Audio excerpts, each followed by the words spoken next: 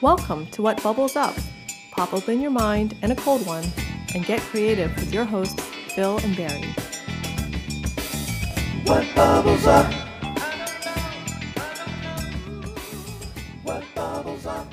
What's poppin', everybody, and welcome to episode 8 of this season of What Bubbles Up. Woohoo! A show about ideas. Where do they come from, and how do you know when they're truly great? Oh, Barry, this is going to be good. See, yes. This is there are certain times on the show when I know it's sort of like really capturing the zeitgeist, and I have to say the conversation we're going to be having this evening is the conversation that everyone in our profession, in our industry, and fellow designers and creators alike need to be having right now. Yeah. And looking forward to having this conversation with an old friend and a returning champion. But before we do, the all-important question at hand, Barry, is what are you drinking? Well, Phil, I went deep into the fridge and sort of picked out something that I think is topical, right? We're going to spend a bunch of time talking about a friend of ours who wrote a really provocative article that he published with his brother, and we're going to talk with him from India. So when you're talking to two people in India, you have to have a double IPA. So I'm the boom sauce from Lord Hobo. Let me fire this up. There we go. Okay. Excellent. All foamy. What are you drinking, Phil? All right. I went shallow in the fridge. So when you're having a conversation and really figuring out a very, very challenging problem, sometimes instead of going big, you got to go back to first principles and keep it really basic. Go back to the basics. So that's what I'm doing. I have got a Michelob Ultra. Oh my God. Which is as basic as it gets. And I'd like to say this was a deep choice, but really I bought a case of it for a block party and it got canceled. And so in exchange for the carb reduction, it's only 2.6 carbs, I'm going to have 2. So here we go. Let's pop it open. All right, good. There we go.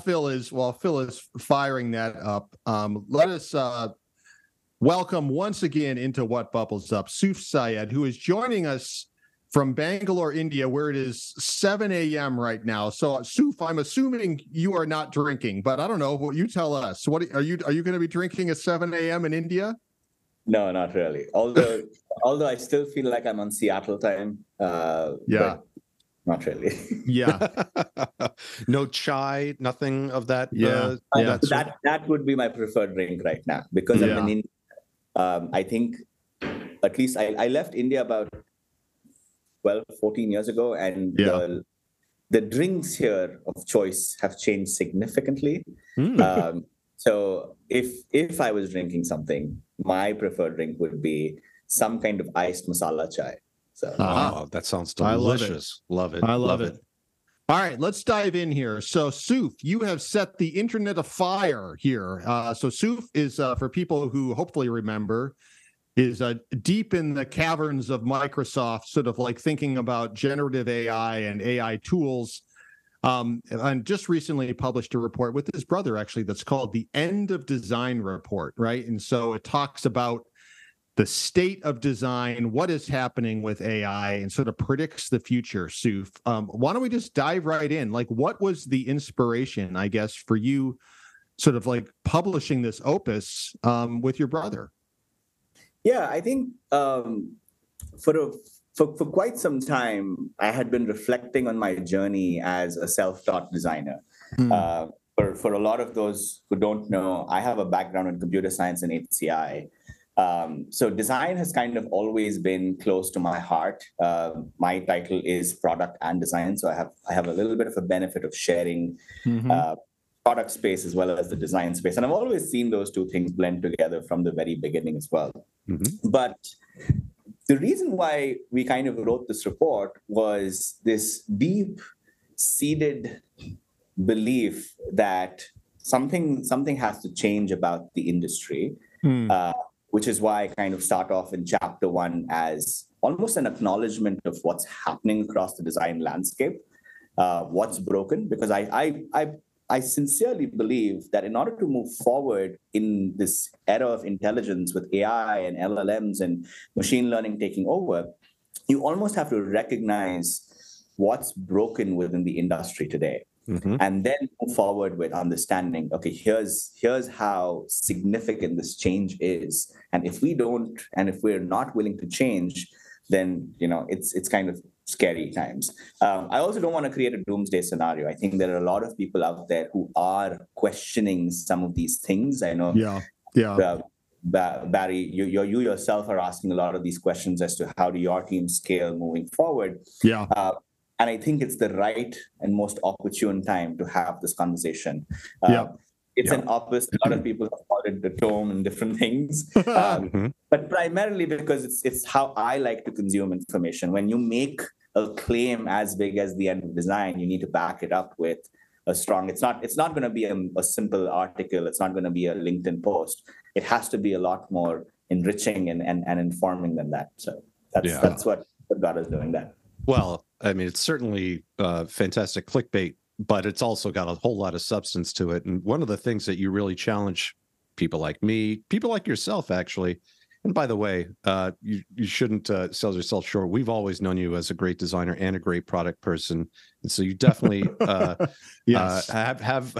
a right to criticize both. But it really comes down to a couple of things that you really claim design leaders specifically, but really the design community at large has missed out on, which is a great opportunity to be good business partners. If I could just sort of summarize your challenging statement up front, but why is that the case? I mean, you kind of break it down in a lot of ways, but what's our point of departure here? What have a lot of design leaders gotten wrong?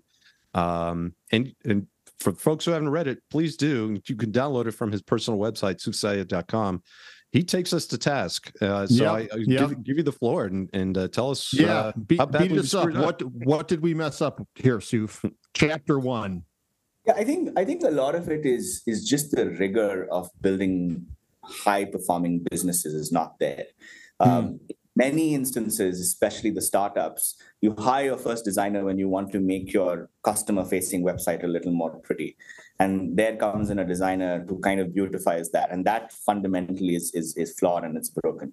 You don't see many design founders because they lack the execution skills. So at a startup layer, you have that misrepresentation of design as a craft and what it actually and fundamentally can bring to the table, because it is so hard to go out and become a design partner or even raise money as a design founder, because the question that they will ask, and I think Brian Chesky also said this on the stage at Config, is they were designers from RISD and they had to raise money and whatever that history was with Airbnb. So I think when you see it at that startup layer, you see a disconnect with how designers enter the startup ecosystem today, because the emphasis is on engineering founders and at least program or product business.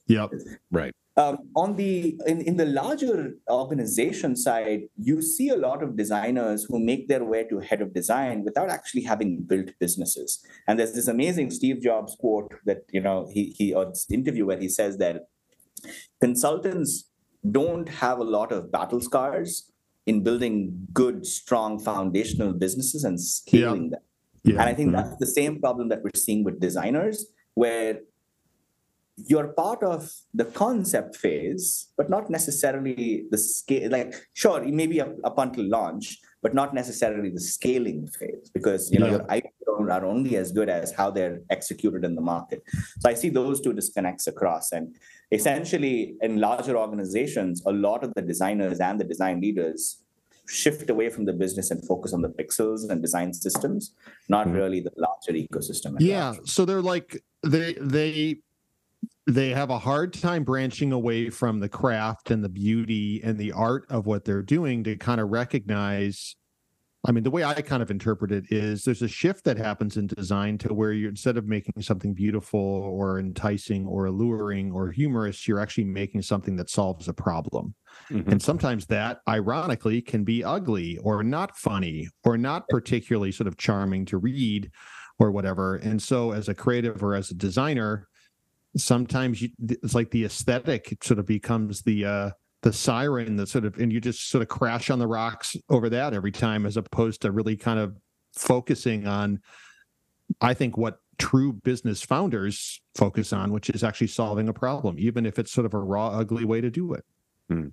Yeah, and what I've also noticed in larger, mature organizations where design does have a seat at the table, they're still seen as execution partners or partners in execution, but not necessarily partners in leadership. And you see that because I point this out in a report as well. All the design leaders that you've seen are reporting to an engineering or a product leader. And that fundamentally is a huge problem, because while they might have the same title across the organization, they're still in service of a product or an engineering or a marketing organization. Right. And that, again, is a huge, huge issue. Well, it also speaks to this notion of, you said sort of a feeder function to almost like a staffing vendor within the apparatus, and with that comes, correct me if I'm wrong, but this is sort of my perception of where you're coming from, a preciousness coupled with a constant stance of defensive-ness about the craft. Yeah. I mean, let's be real. I love that articulation, Phil, so much. I don't think I've heard that articulation before, but that is very, very it's the Michelob Ultra talking. That's what it is, Sue. It's a magic elixir, my friends. Yeah. But yeah. Yeah, I think a lot of designers treat their craft as extremely precious, right? Yeah. Like they want to protect, and there is that defensiveness that's very innate to a lot of the work that, especially at the junior levels, are doing. And I have seen that time and time again. So very well said. So now you're like, okay, Rembrandt, you think you're cool? Here comes AI. Yeah. It's right. And so like AI, generative AI in particular, I mean, I was actually talking with someone today, and the thing that's remarkable to me is the stuff that I figured AI or generative AI would be really good at, which is sort of the more simple, logical sort of like coding and things like that. But this stuff is also where you have to be perfect. Generative AI can struggle at a little bit. And the stuff that I thought would be a lot harder for generative AI to really kind of think through, the more sort of like human writing style or really sort of artistic expression of like images, generative AI is better at. And I think part of it is because there's a little bit of gray haziness that you can kind of have in both writing and in the art, and you can't. But what it does is it really, for someone who I think has sort of prided themselves on the preciousness of their craft, it's a huge slap in the face wake-up call, right? Yeah. Let me talk about, Suf, what you're sort of talking about in chapter 2 here around how generative AI is game changer. I think it's also, it depends on the context, right? So what a lot of people call hallucination in a very different context would be creativity, right? Whether it's writing a prose, writing the next, the blockbuster movie, or even creating a beautiful image out of just a prompt. And I think that context, in the context of design and in the context of creativity, you have a lot of freedom to go out and explore things and kind of have serendipity baked into that process. But on the extreme end of that spectrum is if you want to do scientific research, you don't need that hallucination. You don't need that. You need creativity, but you need a layer and probably multiple layers of authenticity of how you deduce a certain hypotheses. So I think, again, it depends, and the context completely varies. One of the fascinating things that we're seeing is this artificial layer, pun intended, of things on existing enterprise products like a Copilot, which is essentially Clippy for the 21st century. Slapping the feature on there, slapping the feature on the current product. Yeah. What are some of the other things that are kind of trending into generative AI for the enterprise, but we're not quite there yet, and also maybe help us sort of separate the signal from the noise when it comes to where the tools are doing it right and where they're just doing it as almost like a plugin. Yeah, I like that phrase, slapping AI into existing tools, because I think that the adjacent immediate is what's happening, right? Yeah. Like you have to brand new technology, which fundamentally is a platform, but it's being treated as a feature within existing products that are billions of dollars in revenue, right? From everything to Google Search to Office to all the other great tools that we use every day. So you have these amazing tools that churn out revenue, but rather than rethinking how this is a fundamental paradigm shift, you're using that and applying it as, and I think that's a very natural state to be in as an industry right now. So it's not a critique in any ways. For innovation to continue happening, you have to bring in this new platform into existing tools and see where you shift towards it. And I think you're seeing that with even just Google search right now. Up top and center, you actually have I don't know what the Bard that's right. There. And all my 12 blue links get pushed down, and that, and I can see a world where that might just become the interface very soon, because I believe I think 78% of all searches on Google are anyways natural language based. So I think that is the state that we're in right now. And what will happen is we will slowly shift towards that state in the context of not just the consumer side of things, but also the enterprise side of things. The enterprise side of things are looking at all of these amazing models and saying, oh, the models have been trained on a lot of public data. What if we trained it on our own personal data? And what would that end up looking like? So you can imagine a pharma company, uploading a model or training a model with all of their historical data and saying, what's the next drug or what does the next drug discovery experience actually look like? Then automotive company and saying, I love this example, the Mercedes-Benz example that somebody pushed up on Twitter a few months ago, is you can build a concept car in a very beautiful kind of a way if you just use Midjourney out of the box, but it does not adhere to the aesthetics and the design language of large automotive makers and companies.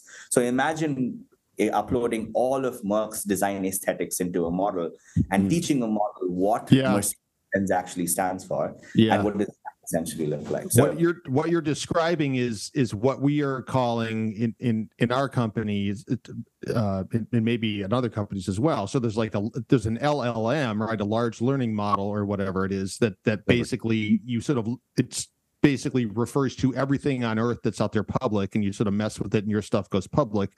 And then what we're calling an LKM, a large knowledge model, which is essentially our own internal stuff. So we've done that, right?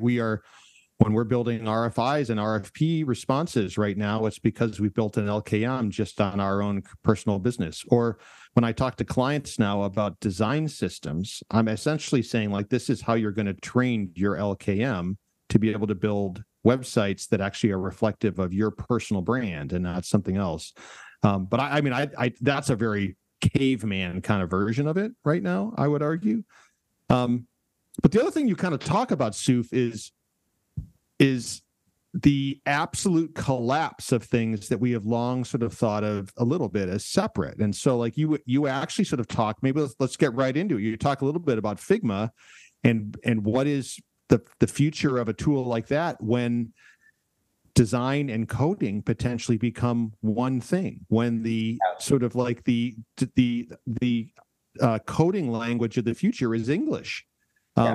So talk a little bit about the merger of design and code. Yeah, I think the way that I put it is, I've used Figma since it was like a 20-member organization. And since it was just a fig before it grew into the whole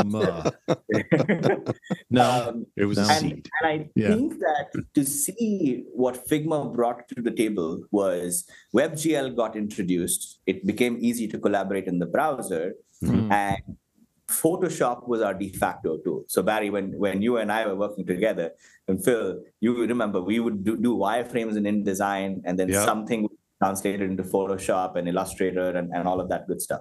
Those tools were not built for software design. They were graphic tools, and they did a good job at that. And what Figma brought and what Sketch brought to the table was a very simple layouting tool for software design. Fundamentally, if you really think about it, the construct of a designer pushing pixels and arranging patterns on a screen has not changed. And what Right. I'm trying to get at, and what D is trying to get at as well, is we believe the design to code barrier was really broken by Squarespace. So a lot of credit goes to them, Mhm. where you can build a very, very beautiful website without having to touch a single line of code by just moving those pixels around, or even speaking to a designer because their templates are so beautiful.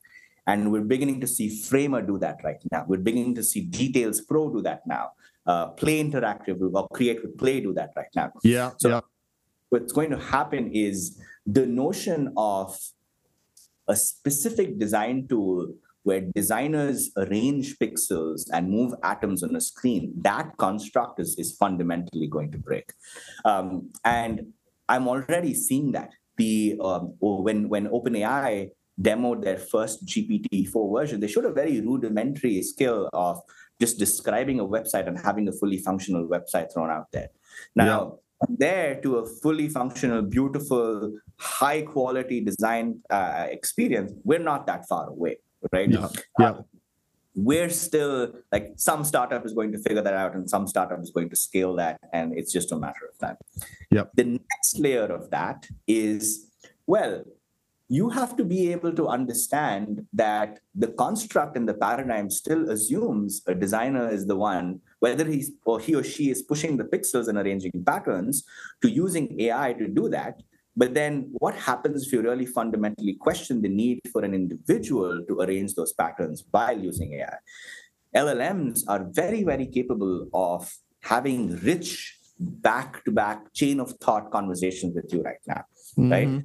And have a deep conversation with ChatGPT and continue going and on and on and on. Now, the sheer layers of permutations and combinations possible, even just between the three of us, for a simple experience like planning a vacation, right? I'm sure Phil will go out in a different way. You will go out in a different way, Barry, and I would prefer a very different approach of planning a vacation.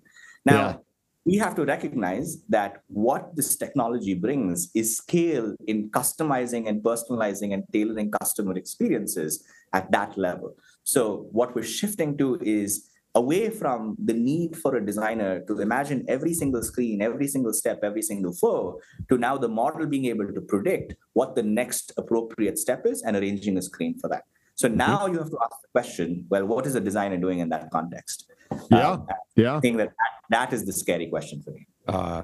Scary, but also exciting if you do what you recommend, which is hop on the train now. By the way, my vacation planning ChatGPT-4 is my wife. And so yeah, and it's a conversational experience, Sue, just so you know. Yeah. Indeed, indeed.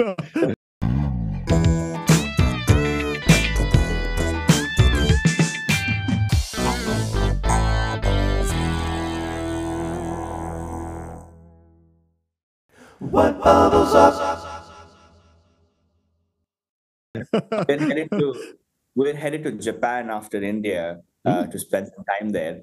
And the sheer creativity of using Bing AI, because Bing is connected to all the online properties and it has plugins, the sheer creativity in discovering things that are so specifically, uniquely tailored to your tastes is just phenomenal. And those are not flows that even if you hired 500 designers, you're not going to come up with that on a journey map. I was going to say there's no service blueprints for that. And I'm glad you're bringing in those words, because those words have haunted me for a long time. But yes, no journey map, no service blueprint can help you figure that out. Totally.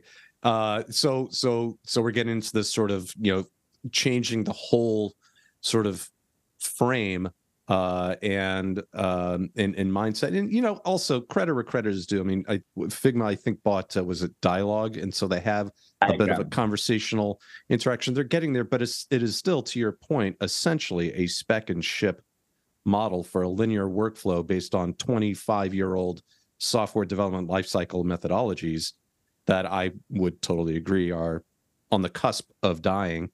But it could be. Go ahead. Yeah. Sorry, Phil. You don't need tools to optimize the designer workflow using AI. you need tools to optimize the creation workflow using AI. So I think that is the fundamental disconnect. 100%. We're going to talk about the transition from designer to creator, and creation as the paradigm shift in a second. But there are some things that are happening that are quite interesting when you talk about because ultimately we're still humans who have taste and can make some taste-making decisions that are augmented and sped up and made more efficient by these tools. Talk to us a little bit about one of those tools that is starting to merge these things, which is I think it's called Core Interpreter. It's a Microsoft product that is training models on pattern recognition to build whole flows, the likes of what you were just kind of describing for sort of a vacation planner, where you don't have to do a journey map and spend 6 weeks or 10 weeks or whatever it is coming up with that flow. It decides those things on the fly. Is that going to help us get out of the SDB blueprinting fire trap? Not yet, right? So even though the title of the report is called The End of Design, I don't think it's going to happen immediately. I think it's going to be a gradual and slow burning death. I think what's going to happen is, and I think you're also seeing this in the decline in usage across some of these LLMs and across some of these and that is because there is a fundamental disconnect with, there is a paradigm that I'm used to, which is clicking buttons and pushing things on a screen, to now suddenly almost giving away the control to a chat GPT and saying, okay, you come up with this. And we're in that phase where we still need these models to have access to a lot of information, right? Have access to our personal preferences, which I think through custom preferences has begun to create the inroad in ChatGPT. So you can save for those of you who don't know and who haven't used it in GPT-4 yet, you can go and tell ChatGPT, here are my custom preferences. I prefer short answers and precise answers versus long, elaborate answers. Here's my background, so understand that this is the knowledge that I generally bring. Here's my expertise, and so on. So then you see those answers and responses tailored to that. So I think that there's still a lot of fundamental plumbing work that needs to be done in order to elevate these experiences. But beyond that, there's also context that needs to be stitched, right? My context is still I use the iPhone. And Apple still doesn't have a lot of those experiences baked in. So there is that fundamental disconnect where whether you're in the Android ecosystem or on the Apple ecosystem, a lot of this technology are still available through siloed apps versus a whole connected experiences. The same things happen in the enterprise. Although I would argue that we're making a huge leap in the enterprise space because you have customers that completely coming and endorsing this in a secure and privacy protected kind of a way to allow their employees to play with that data. So I think that what needs to happen is that shift of the tools, the experiences have to get better because the current state is going to diminish, not just in training data, but also in the experiences. And once those experiences are figured out, and once you are able to build a Phil GPT, a Barry GPT, a Suf GPT, which I think is still a big compute problem. But to be able to tailor that's when you will start seeing a huge leap in personalizing those experiences for every individual. I think you're right. It's funny. I was I watched the sequel to Tron. What was the sequel to Tron called? Tron 2 or something like that? I can't remember. Close enough. Let's go with that. We'll go with that. Tron Legacy. Tron Legacy. Right. Thank you, Suf. You would know, of course, you nerd. So there you go. So, but they were talking about, so Jeff Bridges' character is like, we're building the perfect system. But then these sort of things came out and they were trying to sort of debug the system basically by killing all these, whatever they were called. I can't remember. But I think a little bit about it. And I think a lot of these tools are really so remarkable, but the bugs in the current system right now are us. It's like getting people to kind of understand how to write prompts, how to think about the sort of logic you have to go through to develop an idea in a slightly different way. I mean, as much as I know we're trying to improve some of these tools and kind of make them more intuitive and more fluent, I actually think that the biggest thing that at least I'm trying to focus on is trying to get myself and trying to get my team practice and reps to kind of just using them more frequently. Like, I mean, what advice do you have for folks, Suf, who are trying to kind of adjust because it isn't. My point is the way you almost have to approach a problem is actually slightly different than that you necessarily follow the same steps. I think that I normally go through in creativity. Like, what are you seeing that really smart companies are doing to try to get some of their employees or the designers more fluent in using all of the myriad of tools that are out there right now? So I'm extremely blessed to be working in an organization where we get to think about these problems. Shameless plug. That's okay.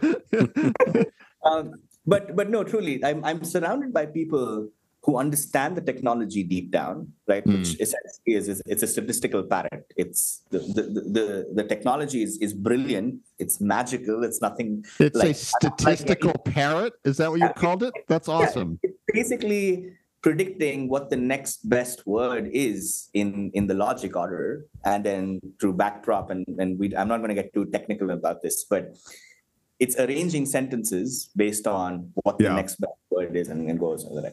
Mm-hmm. And what we still don't have are there's a layer of logic reasoning, there's a layer of personalization, there's a layer of memory involved that I think should be a lens that designers should bring, right? Designers right now, and have to get involved in the current state of the system, pick up on. I'm not saying go get an engineering degree, not at all. I'm saying pick up on where the current state of the system is today and understand what would make this a more beautiful experience and have deeper conversations with engineering about how to get there. And that's essentially what my role and my team is actually doing, right? We don't push pixels at all. Mm-hmm. Like, we actually write papers about here's what we think the next 10x version of this experience is going to be, and setting up the pathways for researchers, computer science researchers and machine and AI researchers to go out and figure out those things. And another layer about that is there's a lot of ethics involved. And I think Mark Andreessen says this very beautifully. Whose ethics, right? Like, who gets to decide? And I think that's a fundamentally the whole different equation. So if you're not interested in the engineering side of things, there is an opportunity to get involved in the ethics side of things and build in certain guardrails around systems and how those systems should react. So if you're a designer who's still pushing pixels, my recommendation is, sure, you can push pixels for the next 5 to 10 years, but you're fundamentally shifted. And just look at how much of a leap this technology has made in the last 10 months. Unbelievable. Crazy. So I'd say you can push pixels for the next 5 years, but understand that this is where you're actually headed. And I also come from a land where I push pixels for a living at one point in time. Totally. Yep. The last 5 years, I've been very, very deliberate about shifting away from that notion of design to now taking the exact same thing of the things that we've learned about what good design is, like storytelling and crafting beautiful experiences, into understanding the technology well enough to have meaningful conversations with engineers and AI researchers so you can influence these experiences early on in the process versus receiving a ChatGPT link and experiencing and says, oh, I wish these things could be added. Because you have to understand that the majority of this technology is built by AI researchers who have engineering backgrounds, and which is why your ChatGPT experience is so simple. You can imagine what it would look like if you had the design in the room early on. Yeah, very true. Let's shift it left. Let's keep shifting left. So let's turn the corner a little bit to chapter 3 of your report, which is about predictions and what's to come. And for those who think this is a dystopian nightmare, it's not. It's actually quite hopeful, and it's really about possibilities. I mean, that's what Suf does for a living, as he just described. And there's just so many possibilities and so many places where this could go, given the sort of what is essentially Moore's law of the last 10 months. Who knows what the next 10 months is going to bring? So one question to start this part of the dialogue. We've been giving a lot of discussion, especially last season and the season before that, about design systems. We had Dan Mall on. We've talked about this with a lot of people, and what is the role of a design system when pattern recognition, large language models can essentially, crank this stuff out very quickly? Yeah, that's a very good question, and I think I have a little bit of a criticism of the emphasis of the design craft centering around design systems. I think that we have taken design systems too seriously because we have struggled historically to create value as designers within organizations and justify a craft and justify a need. But we found that one inroad and saying, hey, with code and engineers, here's how they build stuff, which means they need systems that scale. We need a good replication of that in design system. And Right. you can talk to all the mature organizations out there. You will still see disconnects between what is in the Figma file and what is in code, right? And Totally. that's just, and we know all that. Yeah. A world where you can train a model by simply recognizing all the patterns on mobbin.design, which is a beautiful, beautiful website that has, if you don't know, it has all the patterns, it has all the flows, it has all the atoms and molecules that one would expect from a design system. You can train a lot of those pixels on an existing style from your brand design guideline to simply lift and shift and create new patterns. I think that, again, that's just a compute problem. Yep. The minute somebody figures that out, you will have a fully functioning experience. Yeah. I think that there is the emphasis on design system has been good, but the notion is shifting away from design teams having to use and manage design systems to, it doesn't matter what a design system is in the future, because an AI model is going to predict what the next screen should be. And as long as it adheres to your brand design guidelines, it knows what pattern to arrange, and then that's the context of the flow. Yeah. Well, that goes to your hypothesis, Barry, that the bugs in the system are us. So if you remove us and just train the model, it'll be pixel perfect. Look, there's 10,000 questions. I think we could go on for hours and hours here. Phil, like I predicted, another lightweight sort of like short conversation with Suf here. Right. But like of all the predictions you're kind of making in your report, what's the one that you've maybe got the most reaction to, or most people are kind of surprised by, Suf? If you could sort of sum it up for us. I think that a lot of people had thought about, yes, as a designer, I'll have to pick up on AI and those skills. And I would argue that as of today, the state of the art and the technology is you have to be thoughtful about what you write and have the model churn out the response that you need. But in the future, it's not going to matter because the model is going to be able to create more intelligence and drive a lot of things more preemptively versus just react to what you're writing. I think that, but then a lot of designers had not thought about, well, now an AI model could arrange the screen. So what am I doing? And I think that was the point that hit a lot of the designs. We're actually up until 17K downloads right now. And my email has been blowing up with, that was the point that I gravitated towards the most. And again, that's a question that even I'm struggling, which is why I wrote the report. I'm struggling with that. It's like, what happens to my craft and my role when I'm not the one designing it, but the system is designing it? So what the hell am I doing in the organization? Yeah, right. So, I think that is the one that hit everybody the hardest. And again, not to have a clickbait title, the end of design report was meant to create an argument about the need to pay attention to this in a different way versus just saying, let's go adopt ChatGPT and let's go adopt AI tools and become smarter designers. No. That's not the point of the design.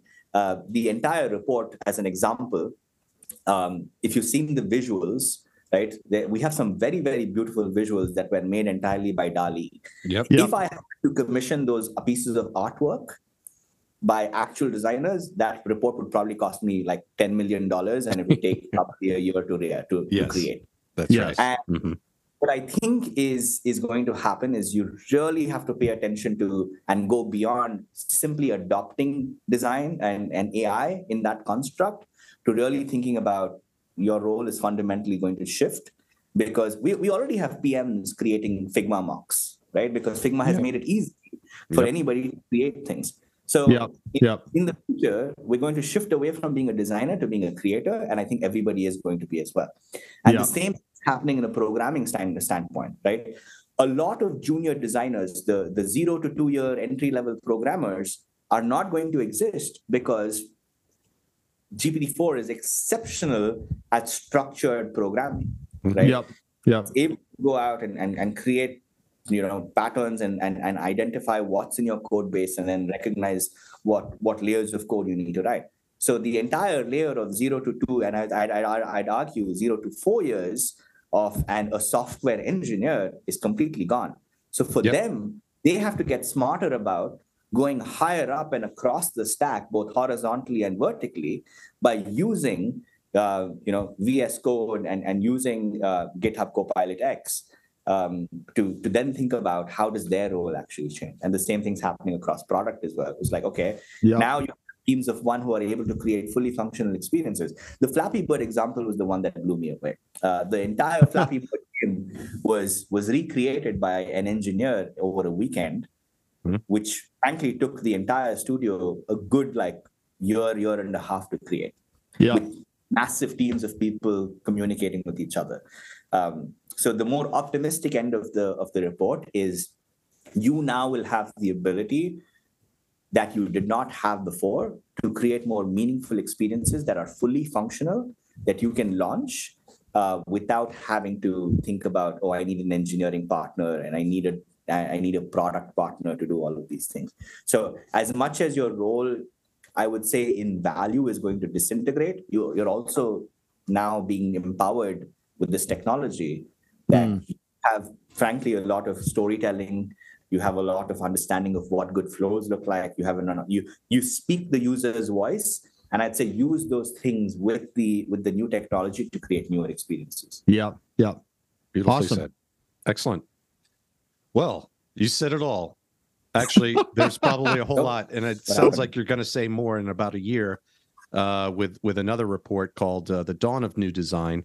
We won't. Spoiler alert! It's coming out in about a year's time. I don't know if you want to talk about that before we go into the steel, but we're looking forward to maybe an even more hopeful statement in about a year's time. At this point in time, however, I think we're going to pivot to the steel. So at the end of every episode, Suf, as you know all too well at this point, we'd like to think about all the parts of the conversation and what things we're going to take with us and steal for future use. Barry, of all the things that Suf talked about this evening, what are you going to steal?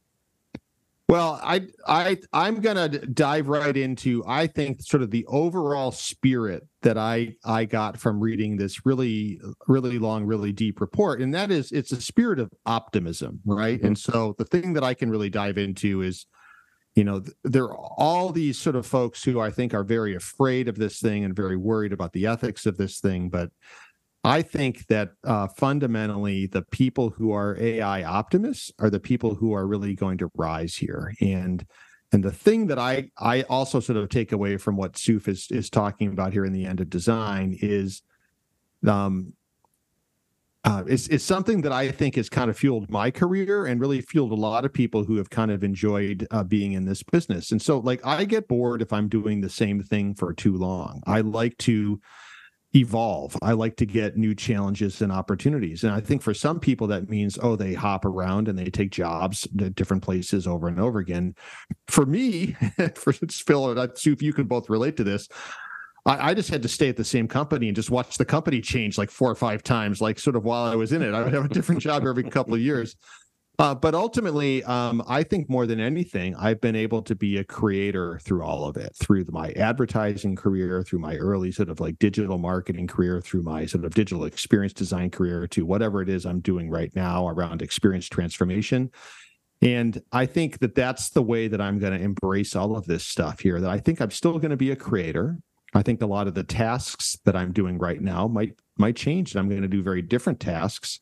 But I'm still going to be able to create things. And I think I'm going to be able to create new and better and more amazing things, frankly, than if I were still sort of cranking away on the existing tools that I have right now. And so I'm really optimistic. And when I talk to clients about generative AI and the excitement that I hope that they have, that's what I'm trying to convey to them, that I think that there's a real opportunity for people who are going to look at this wide-eyed and be excited about what it means to be a creator with this kind of like form of partner and tool. And that's what I'm going to take away. Phil, what are you going to steal from the conversation?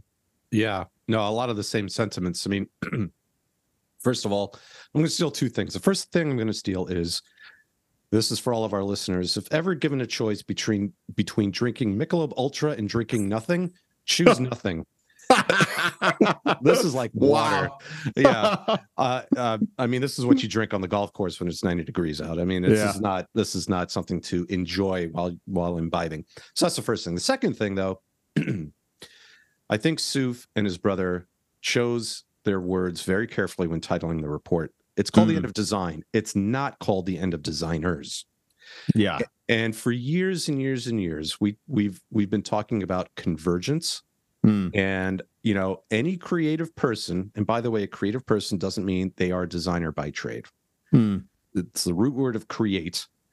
And whether you're in advertising or design or product or engineering, you can create, which is basically putting something into the ether that did not exist before. Yes. Right. And that paradigm shift should be embraced. To create at scale and volume and size and beauty never before possible should be the most exciting thing for any person with a creative bone in their body.